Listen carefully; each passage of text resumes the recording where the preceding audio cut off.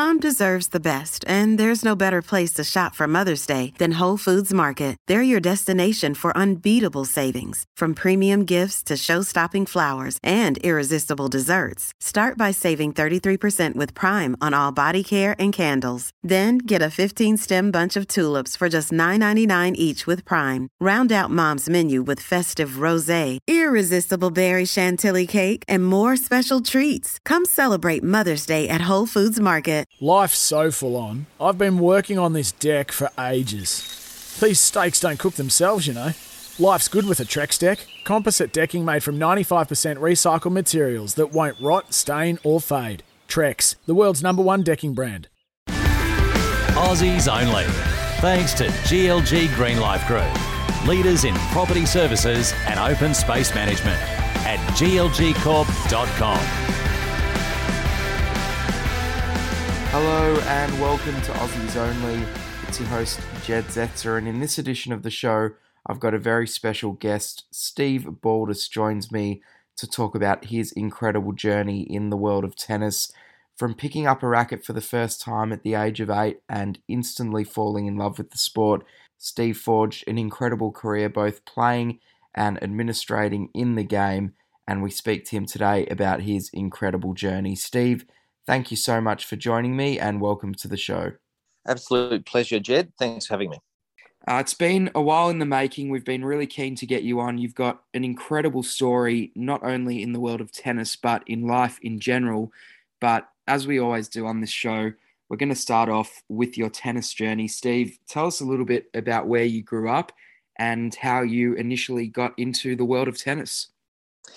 Well, I grew up in Adelaide, Australia, and started off my tennis journey at a very famous club in South Australia called Seaside Tennis Club down on the west, in the western suburbs. And I started playing tennis when I was about 8 years old, I think. From the first minute I jumped on the court, I absolutely fell in love with the sport. Just everything about it I loved, for the first year or so, you just couldn't get me off the court. All I wanted to do was play tennis, and some of my very happiest memories of tennis were playing, at that young age down at Seaside. You ended up becoming quite a good player. You went on to win Junior Wimbledon and forge a career for yourself in the sport. When did you first realise, or I guess when did the people around you realise that you were, I guess, better than just the average young junior player? I was a good junior. I was #1 in the state in South Australia, but sort of nationally, I was sort of, middle of the pack. Even at a young age, I've always played an attacking style, so I was a bit of a net rusher, even at a young age. And it's hard to win when you're coming to the net when you're 11, 12, 13, 14 years old. You tend to get past a lot. So, I wasn't really, sort of having results that you'd point to having a long sort of career. And it was around the age of 15, I think it was, that I started to grow. I got taller, and sort of grew into being an athlete. And it was the under-16s where I started to have some good results, made the finals of the Nationals, won the national doubles with Anthony Goods, a very good friend of mine. And that was the journey. Got selected in the Australian team that year and went to play in Italy. And again, had some okay results, but wasn't the best player on our team. That was Brad Seeney, who's now living in Atlanta. But that was the first taste of really playing on an international level. So you mentioned under-16s is where you first sort of realised that you were better than the average player and you were on the right trajectory. And you mentioned that, I guess, the growth in your game and your body was the reasoning for that. Do you feel as if these days tennis accommodates for players who are slower at maturing, or do you feel that that's possibly something that can be handled better at this time? I'm not sure. I mean, back then we're talking about, over 30 years ago, and the game was played very differently. The rackets were different, string technology was different. It just was a different sport back then. I had a coach at 16 who, Roger Tyser, who's the brother of Craig Tyser, who coaches Ash Barty or coached Ash Barty. And Roger was a huge influence in my game. He just taught me to believe in myself, he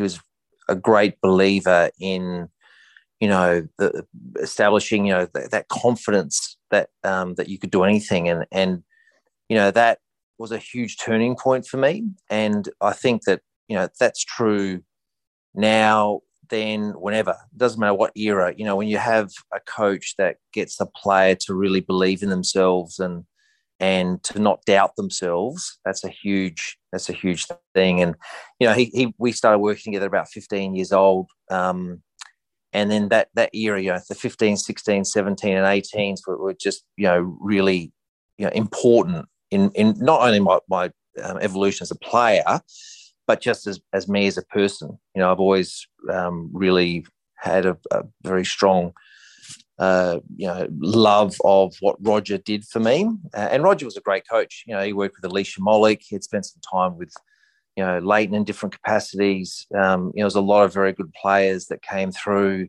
that era. Dejan Petrovic, who's now coaching Jamie Foulis. He was from South Australia.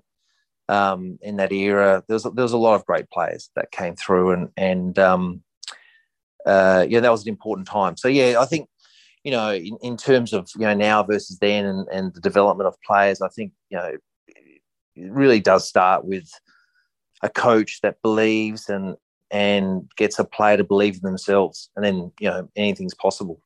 Absolutely. And well, touching on your junior years, there was a standout result, 1992, partnered Scott Draper and went on to win the Wimbledon Junior Doubles Championship. Your name's up on the board at the All England Club. It's an incredible achievement. And in doing so, you knocked off Mahesh Bhupathi in the final, who went on to become an incredible doubles player, 4-time Grand Slam champion. Can you tell us a little bit about that run to the Wimbledon title? Was it something that surprised you? Were you sort of expecting to perform well? I'm sure it was a whirlwind. How did that whole fortnight unfold? Well, I was playing doubles with Scott Draper that tour, and we had some really good results. We'd actually won 3 of the lead-up tournaments leading into Wimbledon. I think we had 5 tournaments, so we'd won 3 of the 5. I think from memory we were the 3rd seeds, but on form we always felt like we were a good chance. But the 92 was an incredibly wet week. Like, it rained the whole time, and that was the year that Agassi won and Graf won the women's singles, and I just remember that because of the rain, we actually didn't end up, finishing the tournament. We ended up having to play 3 matches on the final day. Wow. The morning of the final, we had a quarter, our semi, and our final all on the same day. And so you wake up in the morning and you're just in the quarters. So you didn't really I didn't sleep the night before thinking, I was going to wake up and play the final. We were just, sort of thinking one match ahead, and we played the quarter was on a regular court. The semi, I believe, was on court 1 or court 2, but we end up following the shtick. McEnroe, who won the doubles that year, we ended up following that match. And that match went something ridiculous, like 15-13 in the 5th set. It went for forever. So, we've played the quarters, we're hanging around the locker room, we're following them onto that court after that match. We're playing a couple of English guys. And then because that took so long, we barely had any rest time, went straight on for the final to play Mahesh and his partner. And so it was a kind of an unusual day. Like, it wasn't a day that you normally have with, regular preparation and, sort of lots of time to think about things. It was sort of, it was unusual. But I remember after McEnroe and Stick won the doubles, we were walking out of the locker room and they were walking into the locker room, and they were so pumped. They were high-fiving and hugging each other. It was it was pretty cool to see. And they beat Renneberg and Grab in the final, and they looked absolutely just devastated because, it was that, as I said, I forget the score, but it was a very, very long final set. So, yeah, it was a day where we gave ourselves a chance, but we didn't really have time to think about it. And then, you're in the final, and the final was a very close match too. It was 9-7 in the third, and it was pretty tense at the end, but we got up, and Mahesh and I are good friends. He went on to play college tennis at Ole Miss, and I went on to play college tennis at Georgia. So I would bump into him 4 times a year when Ole Miss would play Georgia, and I'd always remind Mahesh who won that final.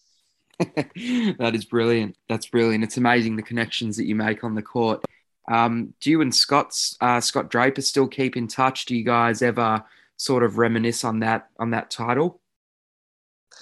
Well, Scott went on to just a magnificent professional career, and I've always been just, super proud to share that moment with Scott. And, we've been very, very close friends over a number of years, and whenever we catch up, we always have a really good talk and reminisce about that whole time. It was pretty magic. And Scott's just the best bloke. He's a really top guy, and it's fun. It's fun to share that moment. And that year, Lisa McShay and Maya Everton's won the girls doubles as well. So we won the boys and the girls that year, and so catching up with we'll catch up with Lisa from time to time, and it was fun to share that moment with her. But that's the great thing about tennis, that you get to share these intense moments in time, either winning or losing, and then you stay friends long afterwards, and you're always got that connection. And do you feel as if the fact that you had to play all 3 matches on the same day, I mean, I know you mentioned that you didn't really have time to even think about it. Do you feel as if that was possibly a blessing in disguise, that it all unfolded so quickly so that you couldn't get nervous and overthink everything? I'm not sure. I've never had a day like that ever. So, I've never had, 3 big matches like that in one day. It was the one and only time I played at Wimbledon. So I'll take it. It's just the chance to play there was amazing, and to have it all on one day. But there's probably some truth in that. Wimbledon was always my dream. Any Australian tennis player, the dreams to play at Wimbledon at the All England Club, and I was just so excited to be there. I think if I probably went to sleep, playing the final the next day, I might not have slept that well. So the fact that, it was so many matches that were in a row, it was, may have been a blessing. And regardless, we got the win. So I wouldn't change a thing.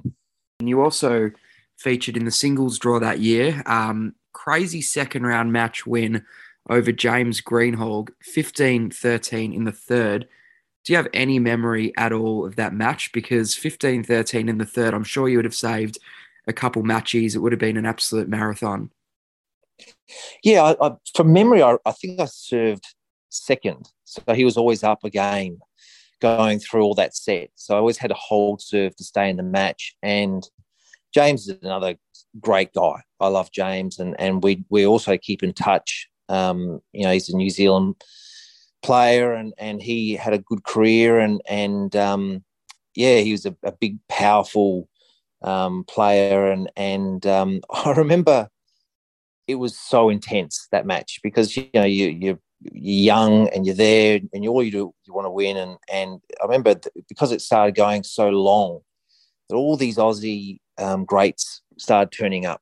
I think maybe Roseville was there or Roach, and there was a probably 4 or 5 of them just decided to turn up because the match went so long and the big crowd formed, and I was getting pretty pumped up. I used to get pump my fist and give it the old come on from after a big point. And I remember winning the match, and I went over and thanked them all for coming, and I was feeling pretty chuffed with myself. I've won 15-13 third, this epic match, and some awesome tennis. And I remember saying, "Oh, did you enjoy the match?" And I remember the feedback I got was, "Yes, but you were a little bit too emotional during the match." And I was like, "Oh God, here I am thinking I've won this huge match, and I've just been told like I was giving myself doing me come-ons." But in the moment, it was so exciting, and again, I think James, you appreciate being part of the match, but I'm glad I came out on top on that one. But it was a long match, and when you think about 28 games, that's a 3-setter that we played in that final set. Yeah, absolute madness. What a finish, and no doubt an incredible moment. Steve, following your junior career, you made the move to the States. You mentioned going to college in Georgia.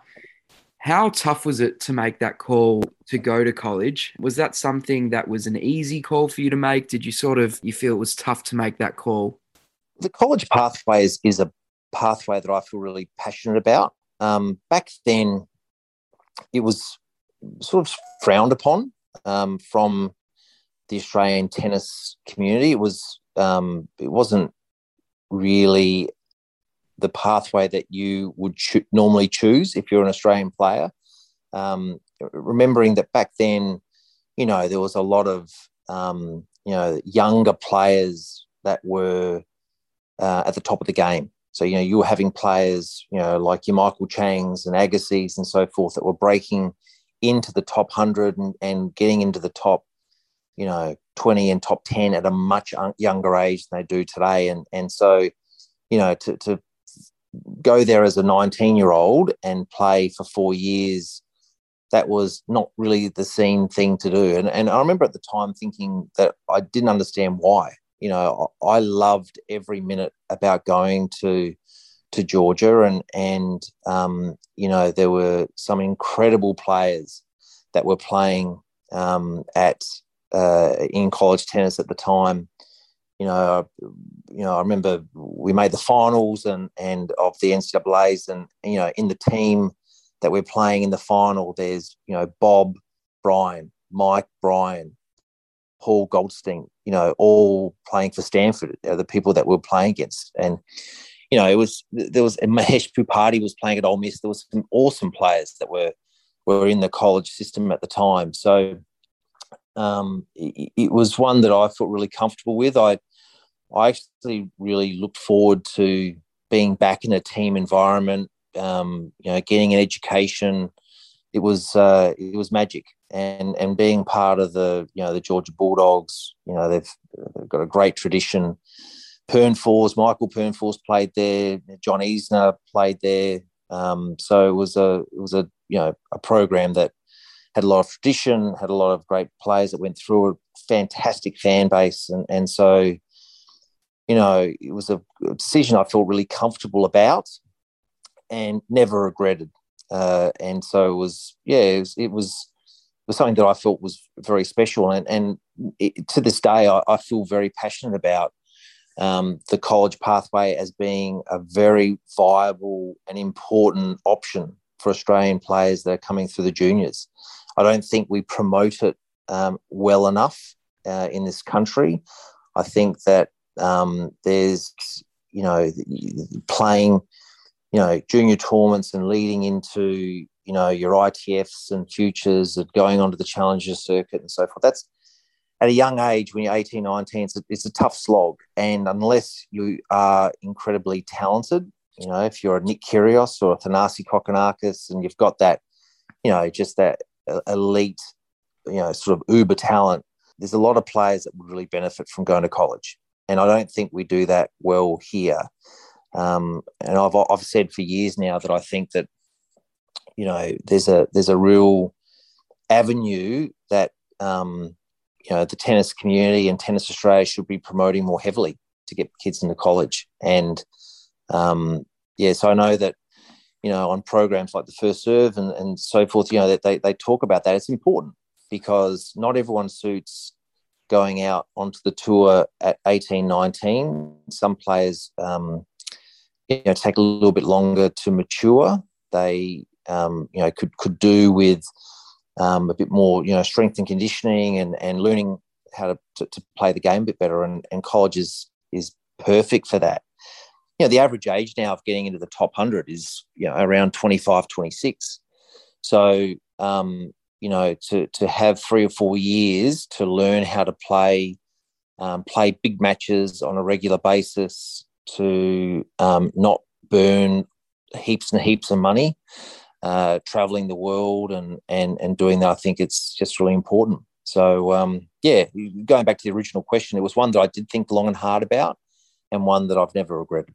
It's amazing to see, I guess, the progression and the way that times have changed. And now college tennis, I mean, as you mentioned, it's not promoted anywhere near as much as it needs to be. But do you feel it's promoted more now? I know it's still not where it should be, but do you feel it's on the right track and that this is going to be an option that is not frowned upon as much in the future? I think that it is improving, but I don't think it's being promoted enough, because I think, you know, especially from Tennis Australia's standpoint, I think that, you know, parents look to Tennis Australia for guidance. And I think that, you know, I'd say that most of the junior players that are coming out of the junior ranks, they would benefit from some time in the college system.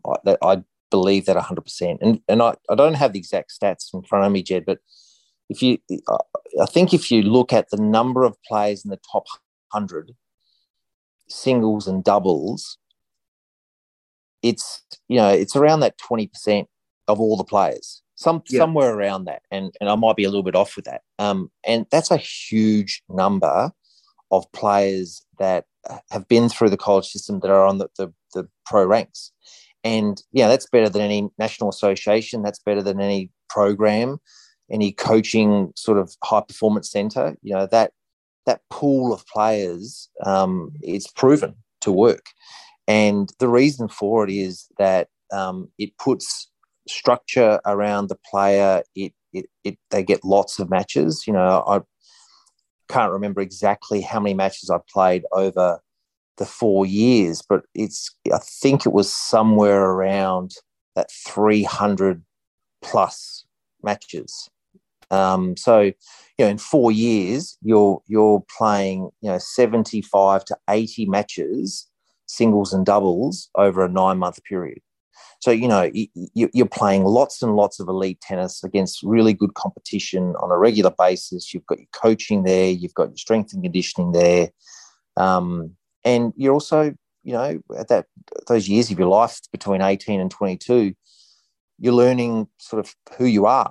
And you know, you're maturing. So that's why you see players come out at the other end of, you know, being 3 or 4 years at college, ready to play in the pros. You know, Rinky Hijikata at the moment coming out of North Carolina, and within, you know, a short period of time is, you know, breaking into the top 200. He might not have done that if, you know, or it might have taken him 4 years to get to the same spot, but, you know, he's been in a good place and in a good program all that time. You know, Ellen Perez played at Georgia, and same with her. You know, that there's examples within the Australian system. You know, Astra Sharma's another one who went to school in the US, you know, sort of matured and learned the game and have come out even better. So I just think, you know, it's getting better, but, you know, I've got some pretty strong views on, you know, it being, you know, a really important pathway. And I think that, you know, from, you know, the Tennis Australia standpoint, I think there can be some sort of investment or looking into how do we build a good pipeline into good schools that have professional programs and put some sort of structure around that sort of progression, and helping parents understand how it all works. And yeah, I just think it's a really important part of it. So, and for me, that period of time in my life really helped me become who I am today. And I've always, I didn't then go on and play professionally, but it gave me the start in my life in, the professional world, so the non-tennis world that I had. So I'll always be very grateful. Absolutely. And I think the other thing that's definitely worth noting is you mentioned some of the Aussie players there. There's been a heap that have gone through the college system, and I'm yet to come across one who does not absolutely rave about the system and talk about how beneficial it was for them and their individual careers. And I think, yeah, it accommodates for every type of person that wants to go through the system. You mentioned all the benefits, you don't have to travel on your own, and, all the high performance aspects of it. I think it's an incredible option, and one that is certainly on the rise in Australia at the moment, which is great to see. Just before we move off the college scene, 1997 ITA Clay Court Doubles Championships. You won that with John Roddick. Can you tell us a bit about that? And have you stayed in touch with John? What's the relationship like there? John is, if he's not my best friend, he's close to it. We lived together for 4 years at Georgia, and he's just a ripping bloke. And when I started at Georgia, I literally turned up with like a couple of suitcases and virtually nothing. I didn't have anything. And John and his parents, Jerry and Blanche, just took me under their wing, and they were just the greatest family. And I remember, Thanksgiving rolls around and I have nowhere to go. So, I get in the car with John. We drive down to Boca Raton, Florida, and I spent every Thanksgiving with the Roddicks. Andy Roddick was, I think, 12 at the time, and, idolized his brother, and he used to, follow us around and just want to hang out with us. And I think we, probably kicked him out of the room a few times and whatnot. So yeah, the Roddicks were just the very greatest, sort of influence in my life. They provided me a family atmosphere, and it was fantastic. And so it just worked out that, John, when he was a freshman, was a little bit younger and played lower in the lineup than I was playing, 1 or 2 in singles, and number 1 doubles. John was playing, sort of 5 or 6 and 3 doubles. But he had this amazing talent, and he started, got better and better each year. And then just in my senior year, we got paired together, and that was the very first tournament we ever played together. And I remember going in, I thought, I've got no idea how this is going to go. John was a pretty fiery guy and not really known for his doubles. And we ended up winning the tournament. It was one of the slams that they have for the college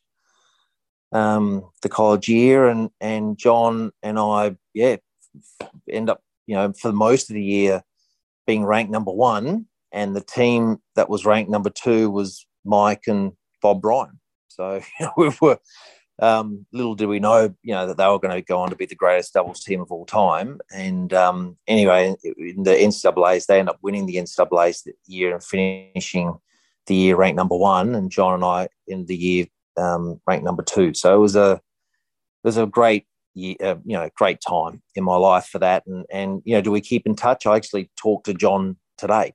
So we probably talk every couple of weeks, and we just we get on the phone, we'll just talk about sport, or other times we'll have deep, meaningful conversations. But he's just someone that's very important to me. It was a really fun week. Incredible. So Steve, after your college journey, you stuck around in the States for a little bit as you, I guess, embarked on life after college. Can you tell us about that period, and before you came back to Australia, what that period was like in the States?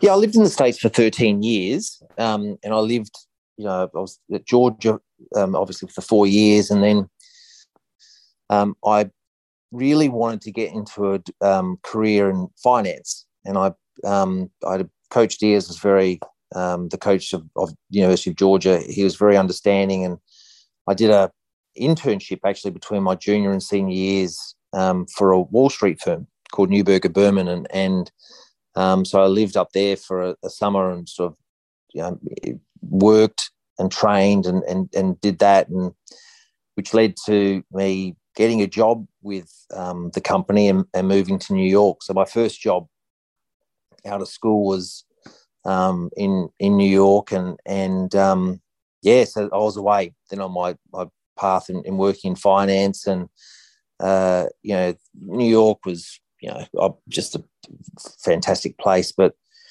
I had probably the worst apartment you've ever seen. Getting an apartment in New York was a nightmare, and I just luckily found this place, and it was a walk up. So I had to walk up, 4 flights of stairs to get to my apartment. There was no central air, no central heating. It was freezing in winter and boiling hot in summer. But, I was 22 or so at the time, and living in New York City. So I didn't care, and I barely spent any time in the apartment. I was just cruising around, living the life and enjoying myself. But, there's no way now being 48 I'd ever live in that apartment. It was a bit of a nightmare. But, so that was where I started, and then lived there for a while, and then moved back down to Atlanta and lived there for a while, and then ended up, the last place I lived in the US was Houston, and I was there until 2006.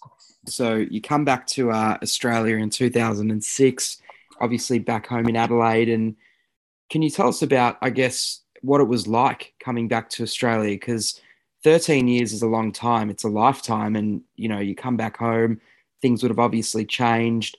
How was the transition back to life in Australia? I moved back. My parents were having some health issues, so I moved back.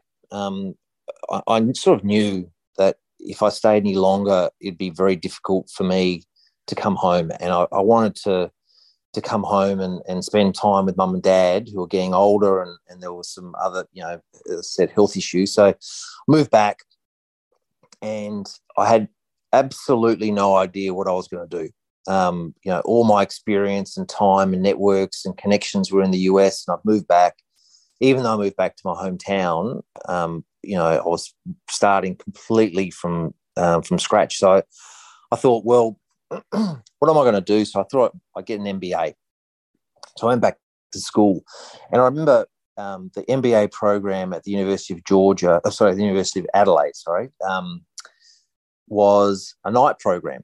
So it was for people that work during the day, and then they would do their 3 hours of lectures in the evening. So I rock up to University of Adelaide and do my MBA program. And I remember I used to catch the bus from home to the city to do these classes. And after my first night, session of night classes, I went down to catch my bus, and it was the weirdest experience because I'm in the middle of the CBD on a Monday night, and the place is absolutely deserted. There was no one around, and I remember thinking to myself, "Oh my God! Like, what have I done? I've come from Houston, where it was 5 million people, the place is pumping, things were happening, sort of around the clock.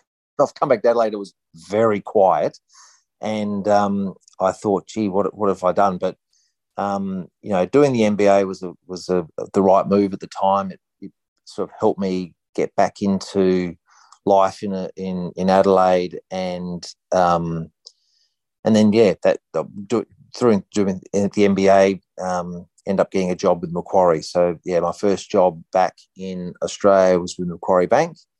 But it was definitely a shock to the system as a 32-year-old coming from a huge city like Houston. Adelaide was a little sleepy for me at that time. Yeah, I'm sure. I mean, it's a big change from Houston, let alone even New York, where you spent some time. It would have been a bit of a whirlwind. You mentioned you spent some time at Macquarie. Can you tell us about how you first got involved in the sport industry I guess, in a working capacity following your time at Macquarie. Is it something that you were always keen to do, getting into the sport industry, and how did that opportunity come about? Well, hadn't really. It wasn't really a plan. I moved to Sydney for a while and met my now wife, and we moved back to Adelaide. And I had spent some time working for MLC and through the NAB, and I got married, and my wife was pregnant with our first child, and I remember having this conversation with her where I don't know, I think the fact that we were having our first child, and that I remember saying to her, I just really wanted to do something with my life that I was really passionate about, that I wanted to do something that, when my child was older and I talked about what I did with my life, that I wanted to tell, when you were having a girl, I wanted to tell her that Dad did something he was passionate about, and he did something that made a difference, and something that he was, really invested in. And while my job with NAB and MLC was a great job, great people, and loved the experience, but it wasn't doing that for me. And I remember Ali McDonald, who was the Tennis SA CEO before me.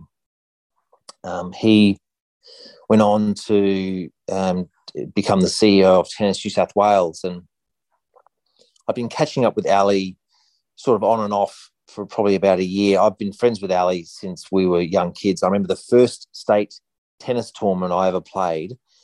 I entered the under 10s as a 9-year-old and won my first few matches, and then I played this kid, Ali McDonald, and he was 10 and I was 9, and he absolutely put the biggest beating on me of all time. He beat me 6-love, and I've never recovered from that match. But he's a ripping guy and top guy, and we've been friends ever since then. And I used to catch up with him and just talk about, what he was doing at Tennis SA and the differences he was making and the impact on the sport. He was a fantastic CEO and at tennis, and I actually did one of my MBA assignments on Ali. So it was a leadership assignment, and I remember interviewing Ali and doing my report on Ali. So, I've always been really keen on what he was doing. And then when he left, I remember thinking that, it's amazing that if I could end up being in that role. And I wasn't sure if they would want someone with my background. I knew that I had the tennis background and I knew the sport, but I'd been out of sports administration and I was in the finance sector, so I wasn't sure. And then I was fortunate enough to get the role, and my life changed at that point. In my professional life, it was exactly what I was hoping for. Just being back in the sport that I loved, and it had given me so much. It was just it was the right time in my life, and it changed my life. It was, and I've used this sort of story before. When I was working in finance, I would wake up on a Monday morning and I would be thinking about Friday. I'd be thinking about the weekend, and that's no way to live. You want to get up. And when I was at tennis, so I'd get up on a Monday morning and I couldn't wait to get in the office. It was hard work, but it was, I was passionate about it. I was really into everything we were doing, and that's what you want in life. You want to find something where you wake up on a Monday morning and you can't wait to get to work, and then the weekends are a bonus. And that's what I had there, and that's what I've had since then. Working in sport. It's the thing with sport is that people are so passionate about it, not only where you work, but the people that you deal with as well. And Tennis SA was a great place to work, and we did some amazing things there. during that time. We had a fantastic team of really motivated, hardworking people that were fantastic at their job. We had a great culture, and I still keep in touch with most of the team that I worked with when I left. That was a very sad day for me. But during that time, we had some huge projects that we worked on. We worked on. We got $10 million from the federal government for the complete refresh and allocation of the courts in the back of Memorial Drive. We got additional funding of $10 million to build the roof at Memorial Drive. We did the strategy and the master plan for the redevelopment of the centre court. We got all those projects, which completely has changed the sport in this state. That's led to, the Adelaide International coming here and Davis Cup coming here and Memorial Drive being, it's being back to its glory. It's going back to just the mecca of tennis in South Australia. And, being a part of that time to help do that was really special, and sort of going back to that conversation with my wife about being able to, talk to my daughter, and now we have a son, about what Dad did during that time, when they were babies and when they were, young children, and to be able to take them down to Memorial Drive and for them to be able to see the redevelopment, the courts there. I took Sophia and Harry to the Adelaide National to watch Ash Barty play, and it was just sort of surreal just sitting there and as a fan, no longer being directly involved with Tennis SA, and just sitting there and watching her play on that court under the roof, in a major event like that. It was really special. And Harry and Sophia had no idea. They don't know what Dad did. But I was quite emotional sitting with them and sharing that moment with them, to have the number one player in the world playing in Adelaide in that tournament. Yeah, it's incredible. You were involved in such a special time for tennis in the state, and I think you definitely brought the life back to the sport in South Australia and did an incredible job with Memorial Drive. And just involved in such a, I guess the word is historic period for tennis in South Australia. So you can be extremely proud of the work that you did in that period. Steve, can you talk about, I guess, the next transition in your career? Because you moved away from Tennis South Australia. You got involved in the cricket landscape, an incredible role GM at the Adelaide Strikers, and then you had a role at the South Australian Cricket Association. How was that transition from one sport to another? It was a challenge. It was a very a different sport and sort of different sort of I came from a sport where, in tennis, where I knew all the people and all the clubs, and, kind of walking into that job, I was walking into sort of a place I felt very familiar with.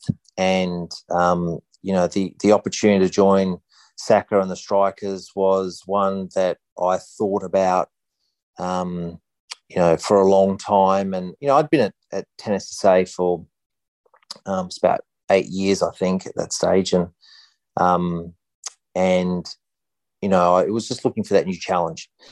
And, running, being involved with the Strikers and running the Strikers and being involved in the test match at the Adelaide Oval and that time was, a really interesting and great experience,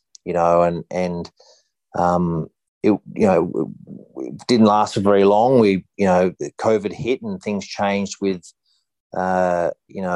all sports at that stage. And so it would have been nice to have been there for longer. But there were, things that were out of everyone's control, and the world changed at that point, and sport became very different. And so that led to another change for me, one that, I would have probably preferred to have been there for longer, but understand and know that it was, unavoidable. So, and then, that led to another kind of very special time in my life where, I went to, look for that next where to from here. And that's when I went to work as the advisor to the government on sport, rec and racing in South Australia. Yeah, as you mentioned, COVID, incredibly difficult time for everyone, especially sport, which was basically put on hold for a period of time there. Just before we get to what you're doing now, you did mention there the next transition for you. Can you talk about that very quickly and how it maybe led to, I guess, the next phase in your career, which is now as the CEO of W Sports and Media? Yeah, working on Memorial Drive and, working closely with the Premier, Stephen Marshall, and Corey Wingard, who was the sports minister, we had, I'd formed very good relationships with them. And so, it was fairly easy for me to sort of walk into that role. And that it was, it's very interesting because once went from one extreme to the other, because at the, sport was going through this stretch where, revenues were down and no one was playing sport, and it was, the whole world was kind of grinding to a halt.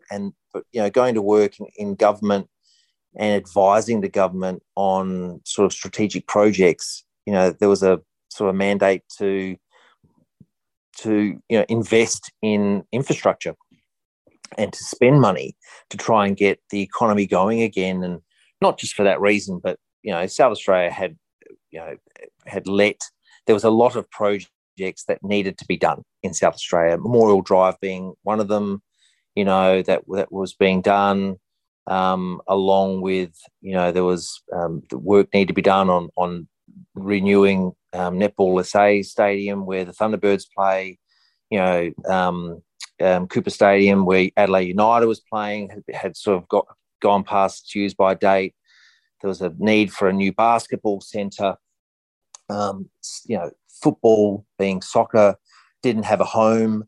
There was all these huge projects that needed to be done. And so, I was involved in sort of putting the plan together and guiding that whole investment strategy. We end up spending and investing about $400 million into different projects around the state. So, sort of being involved in, helping make decisions around what projects and how to fund those projects, how to make decisions around, where priorities should be and so forth. And it wasn't just the big projects. I mean, there were a huge investment into grassroots infrastructure, the big push for, lighting on ovals and tennis facilities. There was a lot of money spent on resurfacing tennis courts, a lot of work at community football grounds, community cricket grounds. So, to be involved in really, refreshing the entire sports infrastructure of South Australia is something that I've been incredibly proud of. I was there for about 18 months and, they were, again, projects that I've taken immense pride in. And I'm glad that, while I was involved in one big project at Tennis SA, to be involved in sort of guiding a lot of also big projects, but in other sports, sports like, as I said, netball, basketball, soccer, cricket, football, AFL football. That was a time where I don't think we'll ever see again. I don't think you'll ever see that much investment in grassroots sporting projects again, because that was a time that needed to be done for various reasons, and it had been left for so long. So those projects are now, they're fit for purpose for the next 40 years. So that was a very fulfilling time. Yeah, incredible. I mean, to be at the forefront of so much change is, once again, something you can be very proud of. Steve, your next move, which is landed you in the role that you are currently in, CEO of W Sports and Media. Can you tell us about this role and I guess what it entails? Because you've had now a variety of different roles in sport. How does this one compare to the others? And for those who are tuning in and, might want to know what a CEO of a sports management and talent advisory firm gets up to on a daily basis, can you give them a bit of an insight into what you do? Yeah, well, we, as the name suggests, we manage athletes, media personalities, and musicians, their sort of their careers, and guide them, through contract negotiations, through sponsorship procurement, through advice on public relations matters, on social media strategy. We kind of look after the entire careers of the athletes and media and musicians that we look after. Our profile, we've got about 75% of our clients are professional athletes. We've got about 20% are media personalities, and we've got a small but growing sort of stable of musicians that we look after. And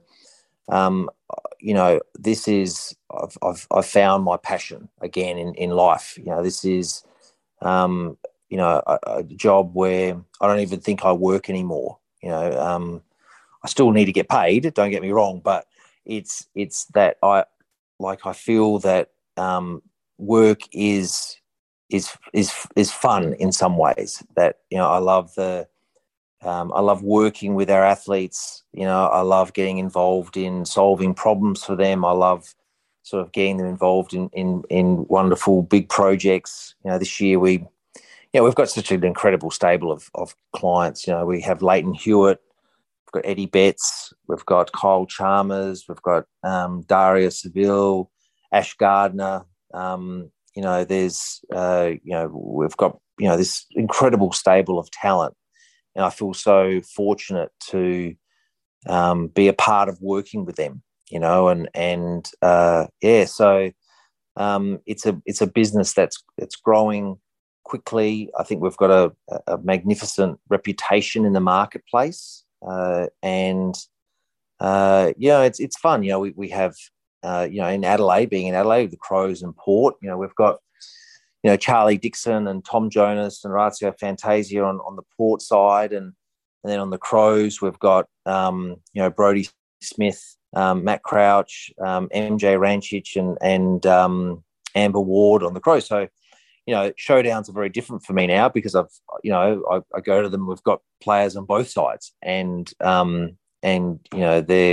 they're all just fantastic people. And tomorrow night I'm off to the Adelaide Oval. There's an event that Tom Jonas is speaking at, being the captain of Port Adelaide, and Brodie Smith is talking at as well, being the captain of the Crows, and MJ is going to be there as a Crows premiership player. So, I love it, so it's just something that, again, I feel incredibly fortunate to be able to do that. And it's a job that I just can never see myself leaving. I love everything sort of about it. It's very high paced. There's a lot of pressure involved whenever you're dealing with athletes of that caliber, but highly rewarding. Yeah, I mean, once again, so you've moved from career pathway to career pathway that's led you to this moment. You've just said this is sort of where you see yourself for the foreseeable future. But if I were to ask what's next for you, what is the main goal for you going forward? Have you had a chance to even possibly think about a goal in life? What's next for Steve Baldas? Well, always my number one priority is my family, and my daughter is now 10 and my son is now 7, and they are at St Ignatius and, loving life, and, they're just, they love being part of the school community, and they're both blossoming into these incredible people. And, so, being a part of that journey, I think is, so special to be a part of that. And, Teresa's my wife. We've been married now 11 years, and being, you get to do all this incredible stuff in your career, and you get to be part of these big projects and whatnot. But the really key thing is when you come back, and you come home, and, your kids don't care about that. They don't care what dad does. They just want dad, and every Sunday morning I get up and the kids will wake me up. They like their pancakes every Sunday morning, so, that's it. Like, in their mind, the most important thing that is in the world at that stage is dad's pancakes on a Sunday, and that's a huge leveler. So, you can get too carried away with thinking about what the future is going to be. And I'm just happy, in my current role. I'm happy, being a part of seeing my kids grow up. I'm really content. I'm in a good spot. So, that's the main priority in terms of, work. I just want to see our clients succeed. It's been really fun for me to, we have a really incredible stable of tennis talent, and got to go to Wimbledon this year with them. And, it was just going back, it's the 30 years since I played there, and just being back there, realising that none of the players that we manage were born when I won in 92 was a bit confronting. But so they've got no idea about, that I even played there. But, it was just such a cool experience to see Jason Kubler make the fourth round, being on the biggest stage. The fourth round match was on court one, playing Taylor Fritz. That gives me a buzz, just being a part of that. And, when we watch, our AFL footballers, kick a goal on TV, I just get that huge rush and buzz as well. And, we've got, not just tennis players and AFL, we've got cricketers, we've got, A-League soccer players, we've got Olympians, swimmers, track and field athletes. We've got this, rowers, we've got, huge breadth of talent. But, it is, it's always fun, given my background in the sport, playing, as a junior, playing college tennis and being involved at Tennis SA. It's always fun for me to be a part of watching, even this year, Daria Seville, she started the year at 600 and now she's at 70. And I think she can, the sky's the limit with Dasha.